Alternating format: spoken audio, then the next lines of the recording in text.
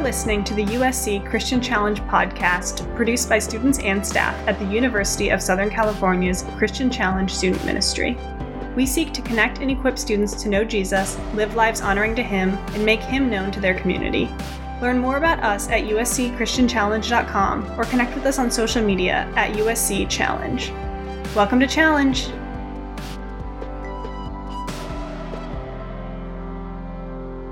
We've been talking this semester in Challenge about being all in. And what we mean by being all in, we're going to put it up on a slide here in a second, is living life in such a way that we glorify God and living life in such a way that others may live as well. Last week, Jeremy talked about how living this life starts with knowing God. And tonight, what we're going to be talking about is loving God. Now, loving God has been a personal, I would say, topic for me recently. You know, a few weeks ago, we were talking about being a laborer for Christ. And as we were praying and reflecting on the message and what the next step would be, or what the next step would be for me, the Spirit brought to mind something that I didn't really expect. The Spirit brought to mind, you need to love God more. Now, that may seem like a strange thing for a Christian to have to work on. You know, I've been walking with God now for 10 years. You would think that I have gotten that down, or at least have some sort of understanding of it. And I hope I do. But that's what came to mind. You need to love God more. That's your next step from this message on being a laborer. And I think for us Christians, loving God is something that seems obvious. I think if we were to ask anyone here on this Zoom call who said they were a Christian, if you love God, you would say, yeah, of course, without hesitation. But I also think at the same time, it might be a little hazy sometimes in our minds on what that actually looks like. Do you need to feel a warm feeling in your heart when you think of God? Do you need to be doing a specific action? Do you need to date God? Is that quiet time? Is that what that's all about? I think a lot of time we have a general idea that loving God is good. Yeah, we should love God. I'm a Christian. I love God. But we aren't really clear on what that means specifically. And you know, that's kind of where I found myself as I was reflecting on that message a few weeks ago and what the Spirit brought to mind. You know, what would it look like for me to love God more? Where would I even start? I thought I was doing a pretty good job at that, being a Christian, but maybe not. So tonight, I really want to try to clear that up, and let's take a look at what Scripture actually says on the topic. Specifically, not in a general sense, what does this Scripture actually say loving God looks like? And I'm going to share just some verses that have been really helpful for me recently in thinking about this and evaluating this in my own life. And I want to start off with the question of why. Why should we love God? Why is that? Again, maybe it's obvious, but why? I think if we don't have a firm understanding of why, all the rest of it isn't going to make sense. So if you look in Matthew chapter 22, you see that Jesus gives us a great example on why we should love God. And he is asked this question, "Teacher, what is the great commandment in the law?" And Jesus responds, "You shall love the Lord your God with all your heart and with all your soul and with all your mind." And so you find that the answer to why is we are actually commanded to do this by Jesus himself. In fact, Jesus refers to this as the great commandment. And it is quite a commandment if you look at it. Love God with all your heart, all your soul, and all your mind. Literally with your entire being, we are called to love God. Now, if that were the only thing that the Bible said on the matter, that would be answer enough. We wouldn't need any explanation. As followers of Jesus, if Jesus says this is the great commandment, we ought to heed that and follow that. We ought to love God. We don't really need anything else. But if you dig into this statement, you see there's more to this than just Jesus said so. Again, that would be enough. But there is a little more going on. Jesus is actually quoting Deuteronomy chapter 6. And for those of you who haven't read Deuteronomy, what it is a set of sermons that were given by Moses right before he died to the people of Israel, right before they entered into the promised land. And in Deuteronomy, Moses spends a lot of time reminding the Israelites of what God had done in the past, freeing them from slavery in Egypt, and then helping them as they went through the wilderness. He reviews the 10 Commandments. It's a lot of review on who God is, what he's done, and what has happened to the Israelites in their history so far. And then in verse 5, we see the commandment that Jesus gives right here. And before that, at the beginning of chapter 6, Moses really builds up this commandment in his speech to the Israelites. Let's take a look at Deuteronomy chapter 6, the beginning of it. Now, this is the commandment, the statutes, and the rules that the Lord your God commanded me to teach you, that you may do them in the land to which you are going over to possess it, that you may fear the Lord your God, you and your son's son, by keeping all his statutes and his commandments, which I commanded you, all the days of your life, and that your days may be long. Hear therefore, O Israel, and be careful to do them, that it may go well with you, and that you may multiply greatly, as the Lord, the God of your fathers, has promised you, in a land flowing with milk and honey. So you can see there's a lot of hype to this commandment that is coming. Moses is really building it up. Do this all the days of your life. Teach this to your kids and to your kids' kids. This is the key to doing well in life. And then we go to verse 4. And it seems like Moses has shifted all of a sudden the focus. We're focused on the commandment. And now we have this verse. Hear, O Israel, the Lord our God, the Lord is one. And then we go back to the commandment. You shall love the Lord your God with all your heart, with all your soul, and with all your might. I can almost just picture the Israelites like hanging on every word. And then we get this shift in focus to who God is. And again, Moses has spent pretty much the entire first 5 chapters talking about this, almost like he's interrupting the flow a bit. And then he goes back to the commandment. You know, why would he do that? Well, we can't just skip over verse 4. It wasn't an accident that Moses said this. This verse is just as important as verse 5, as the Great Commandment.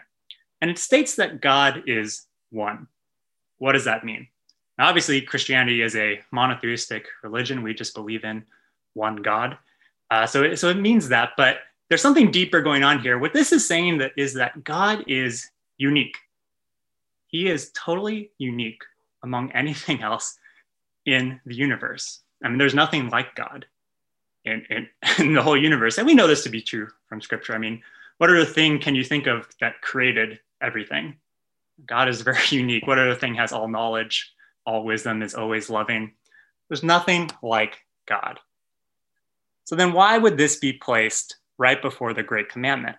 Why would this be so important that Moses makes sure to check that everyone was hearing and paying attention? You'll hear, O Israel, making sure that no one missed this part. Well, think about, just for a second, think about what this commandment actually asks us to do. We're called to love something with everything that we are, heart, soul, and mind, all of it. You see, only God is worthy of such a love. And that's why verse 4 is there. It justifies the gravity of this commandment. This is a very, very heavy and weighty commandment. And only God is worthy of such a love. You see, Moses understood what we need to understand. The key to loving God is knowing him. That's where this starts. And not just knowing about him, knowing facts, having this vague picture in our minds of what he's like. No, knowing him personally, like Jeremy talked about last week in our talk on knowing God. You know, look how personal the wording is here. It's not the Lord, the God, the Lord, a God. No, it's the Lord, our God. There's a personal relationship going on here. So why should we love God? Well, because of who he is and how he acts towards us. You know, it's really easy to love God when you know him and when you look at just who he is. I mean, just think for a second of the gospel of this perfect, holy God created us and we reject him. We wouldn't even exist if he didn't want us to exist. It's quite a thought, isn't it? But rather than honor him and worship him, obey him, we decide to go our own way. We decide that we know better and we sin. But instead of just leaving us to wallow in that forever, ultimately experiencing death, the wage of sin, he sends Jesus to live a perfect life on earth, take our punishment for us, dying on the cross, and then rising again that we may be restored to God and have eternal life if we have faith in him. You know, that's an amazing God. How could you not love the one that gave up everything for you, even when you didn't deserve it? Verse 4 here is not a pause. It's not a sidetrack. It's actually critical to the great commandment. It's impossible to separate loving God from knowing him. And as we get to know God more and more, loving him makes perfect sense. So why do we need to love God? Why are we commanded to love God? Because of who he is. He is one, unique among all the universe. So with that in mind, we can then look at what does this practically look like in life? What does it look like to love God? Again, it may be kind of hazy in your mind. What does that actually look like? Well, if you want to know how you're doing in this, if you want to know how you're doing with loving God with all your heart, soul, and mind, there are two questions you need to ask yourself. And the first question is, am I obeying God? Jesus tells the disciples this in John chapter 14, verse 15. He says, if you love me, you will keep my commandments. Very straightforward. There's not much else there. If you love me, you will obey. It's not the most romantic idea of love. This isn't based on a feeling. If you love me, think fondly of me. That's not what this is saying. No, if you love me, obey. And I think if we're not careful, I think it is easy to read this almost like it's a threat, or if God or Jesus was like kind of wagging his finger at us, if you love me, you'll keep my commands. I see you over there. You say you love me, but you're not obeying. And I think if we were honest with ourselves, this word obedience, it's not a word we like to hear, is it? You might be a little nervous thinking about this, like, oh no, God is just going to take away all my fun. And God is just out to ruin my plans. And I think we've equated in our minds this idea that following God and obeying God means being miserable. Maybe I don't want to love God if it means I have to give up certain things in my life or change certain things in my life. But I will say this, if you are feeling that and struggling with that thought, you have to go back to the why. Remember, the key to loving God is knowing God. And if you know God, you know that God wants an abundant life for us, not a miserable life. God wants us to be filled with joy. God wants to free us from the bondage of sin. God, who knows everything and designed reality, he knows how everything works, is also all loving. And so when he tells us to obey, it is because he really loves us. It's kind of like when you were a kid and your parents told you not to play in the street. Now, did your parents say that because they were thinking, I really hate it when my kids have fun, so I don't want them going in the street because I'm just going to steal all their fun? Hopefully not. I think they were probably thinking something along the lines of, I really hate it when my kids get hit by cars, and so I'm going to tell them not to go out in the street. And you know what? God is doing the same thing here. Sin is just like an 18-wheeler truck barreling down on us, waiting to devour us and destroy us. So God in his love for us tells us, obey. He wants to protect us. He wants to provide for us. He knows how everything works and has given us guidelines so that we can live the abundant life that he really wants for us. I think one of the greatest tricks that the enemy uses in our life to get us off track is getting us to think that in some way following God and obeying him is a burden in some way. Maybe you felt like this when we've been talking about being a laborer, like, oh no, like we have to serve people, we have to share the gospel, like it's a chore, another thing on our to-do list, and like, oh man, it's like it's a burden. But the Bible is very clear on that in 1 John chapter 5. This is one of my favorite verses. This is the love of God, that we keep his commandments, and his commandments are not burdensome. Obedience leads to joy, not being miserable. Obeying God is in no way a burden. Now, is it easy? No, it's not always easy. Maybe rarely is it easy.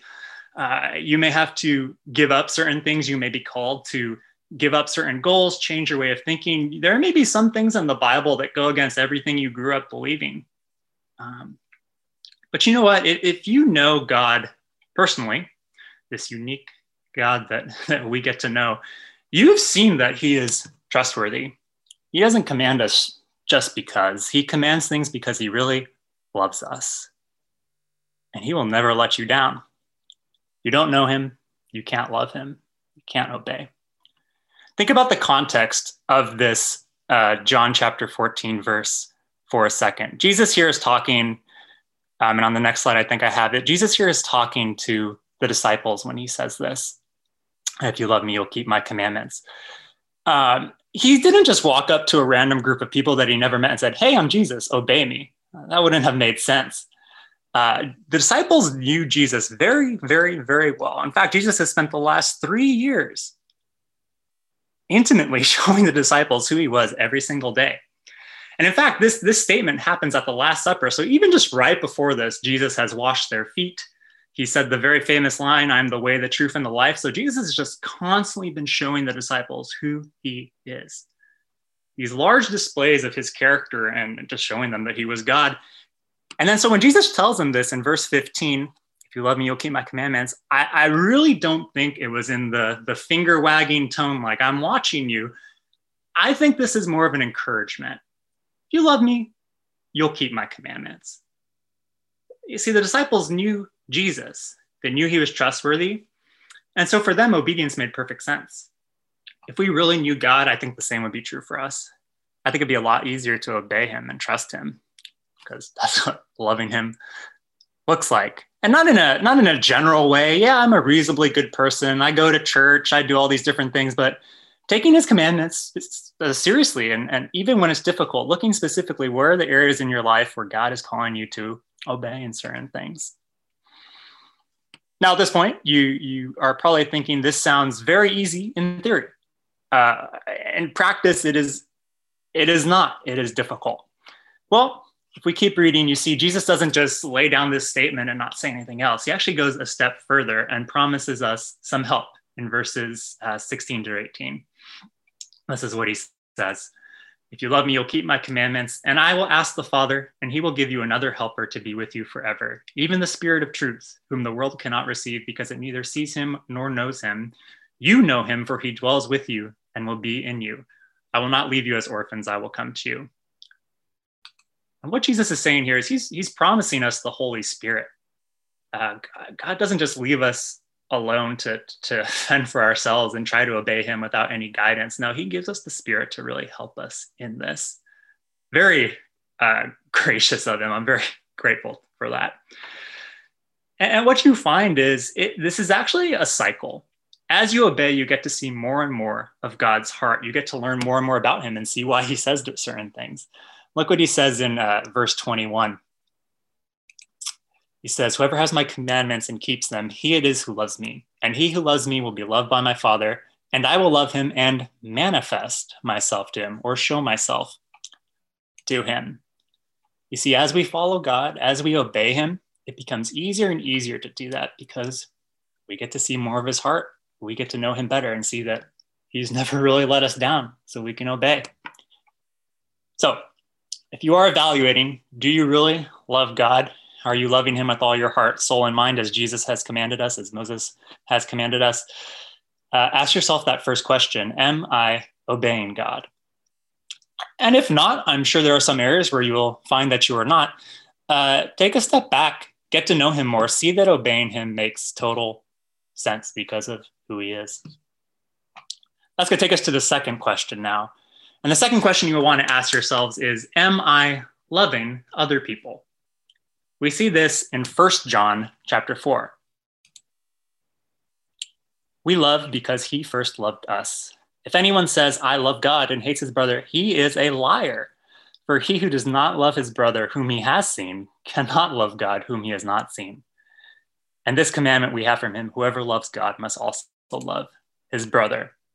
Second way we practically love God is by loving his kids, loving other people. There's some very strong language in this passage. You are a liar. Very, very forceful there. I love that word there. But it does make sense if you can't even love someone you see and are able to touch and tangibly serve. Like, how could you possibly love the creator of the entire universe, the person who is, as that song said, literally holding you together? How could you possibly love them whom you haven't seen? And I think if we take a little step back and think about this on human terms, this makes a lot of sense. Recently, I got to hang out with Jeremy and his kids. Now, I really love Jeremy. I can't see you on my screen, but Jeremy, I really love you. You mean a lot to me.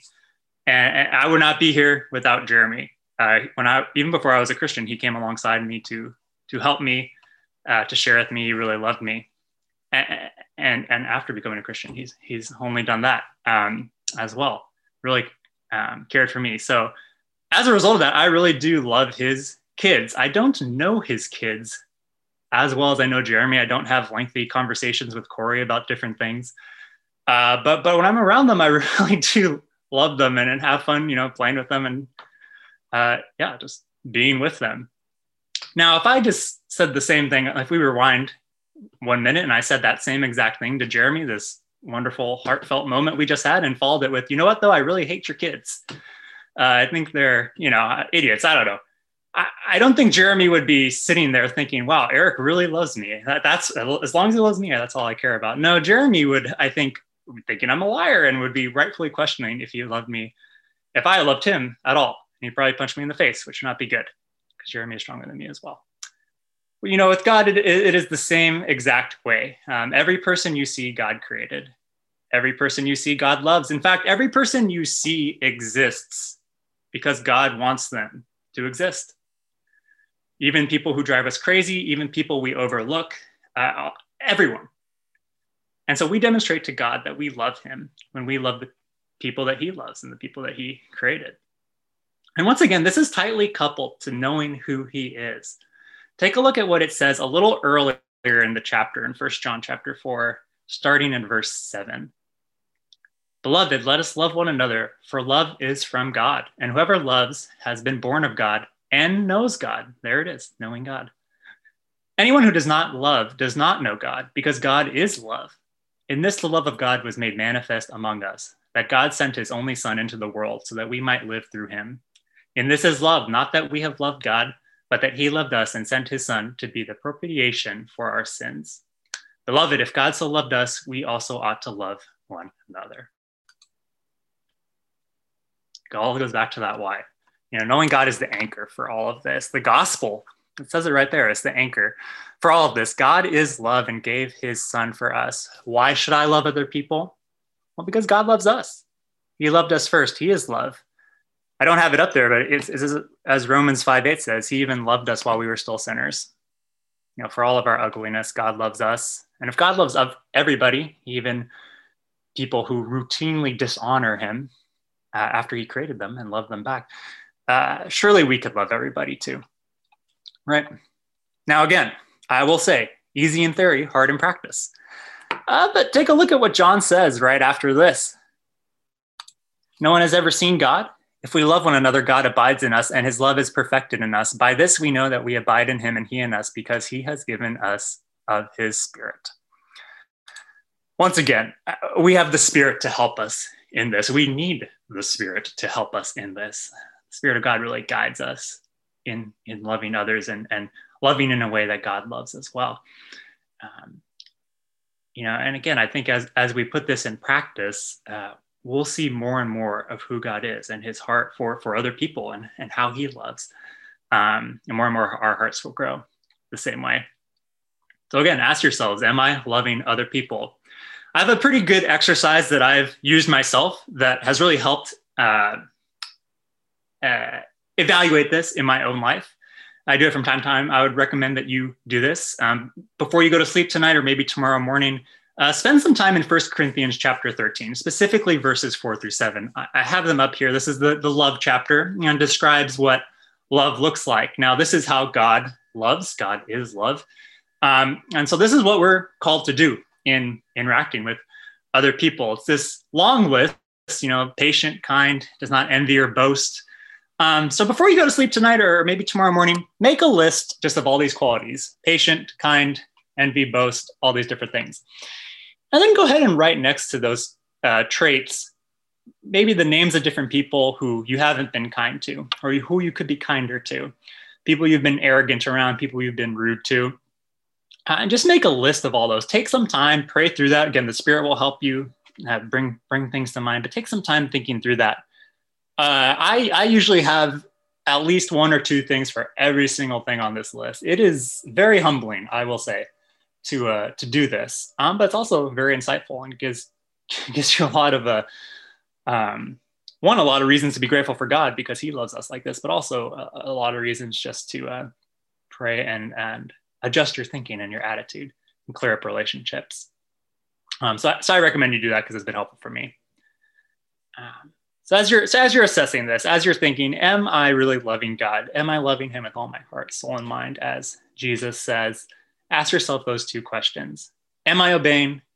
Am I loving others? And as you think of things where you're off, I'm sure we will all have areas where we're off on that. Take a step back. Remember who God is. Get to know him. That is the anchor for all of this. He is trustworthy. You can obey without hesitation. He is love. He loves all people. You can love all people too. And that's what I've really been doing in response to this challenge I got from the Spirit a few weeks ago. And this is what has happened as I've been looking at this.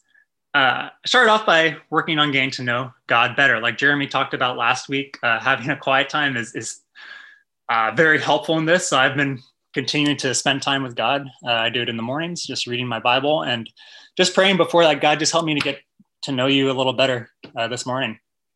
And I have, God has led me to plenty of different verses that have shown me more of who he is, particularly for whatever reason, about him being a giver. And then I found out what that reason was, because two or three actually opportunities came up in the next few days for me to give to different things. And I will say that is an area that historically has been a struggle for me. The act of giving beyond what I'm already giving. You know, I enjoy personal finance. I enjoy investing. Now that I'm married, I have this timeline that I would love to buy a house and just all these different things that I'm thinking about financially. And I enjoy thinking about that. It's not necessarily wrong to think about that, but God brought up these areas where I could, where there were some needs I could fill by giving financially. And I really did wrestle with that for a while. But then all of this kind of came to mind. You should love God more, and loving God means obeying him. So I decided to give. I remembered back to my verses and what I was reading, seeing that God was a giver. There's this one particular verse that has been just kind of seared in my brain recently. It's not, I don't have it on a slide, but 2 Corinthians 8:9, for you know the grace of our Lord Jesus Christ, that though he was poor, yet for your sake, or though he was rich, yet for your sake, he became poor, so that you by his poverty might become rich. You know, Jesus was a giver. And if I want to really love God and obey him, I need to be a giver too. So I did. I gave. And you know what? I am glad that I did, because now I can say, when I say that I love God, at least in that area, I'm not a liar. I decided to give regardless of what it meant for my future finances and timelines, because that's what God wanted me to do. And later, you know, one of the people I gave to said he was very encouraged by my giving. And, you know, I'm very glad I obeyed. I really did experience a larger glimpse of that abundant life that God has planned for me, specifically for me, and got a glimpse of his heart as he is a giver too. And he's given a lot to me. So that was very helpful. I've been working through my 1 Corinthians chapter 13 list, clearing up some attitudes and looking at some certain things. And it has been very helpful. It's been giving me clearer, better relationships and a better thought life as I've thought about relationships, which has been very nice. I feel like I've been more genuinely loving people the last, however long it's been, few weeks. So when the Spirit challenged me to love God more, at first I have no idea what that is. And now I do, you know, and I've taken that challenge seriously, rather than just shake it off and think, well, I've been a Christian for so long. Surely I love God. I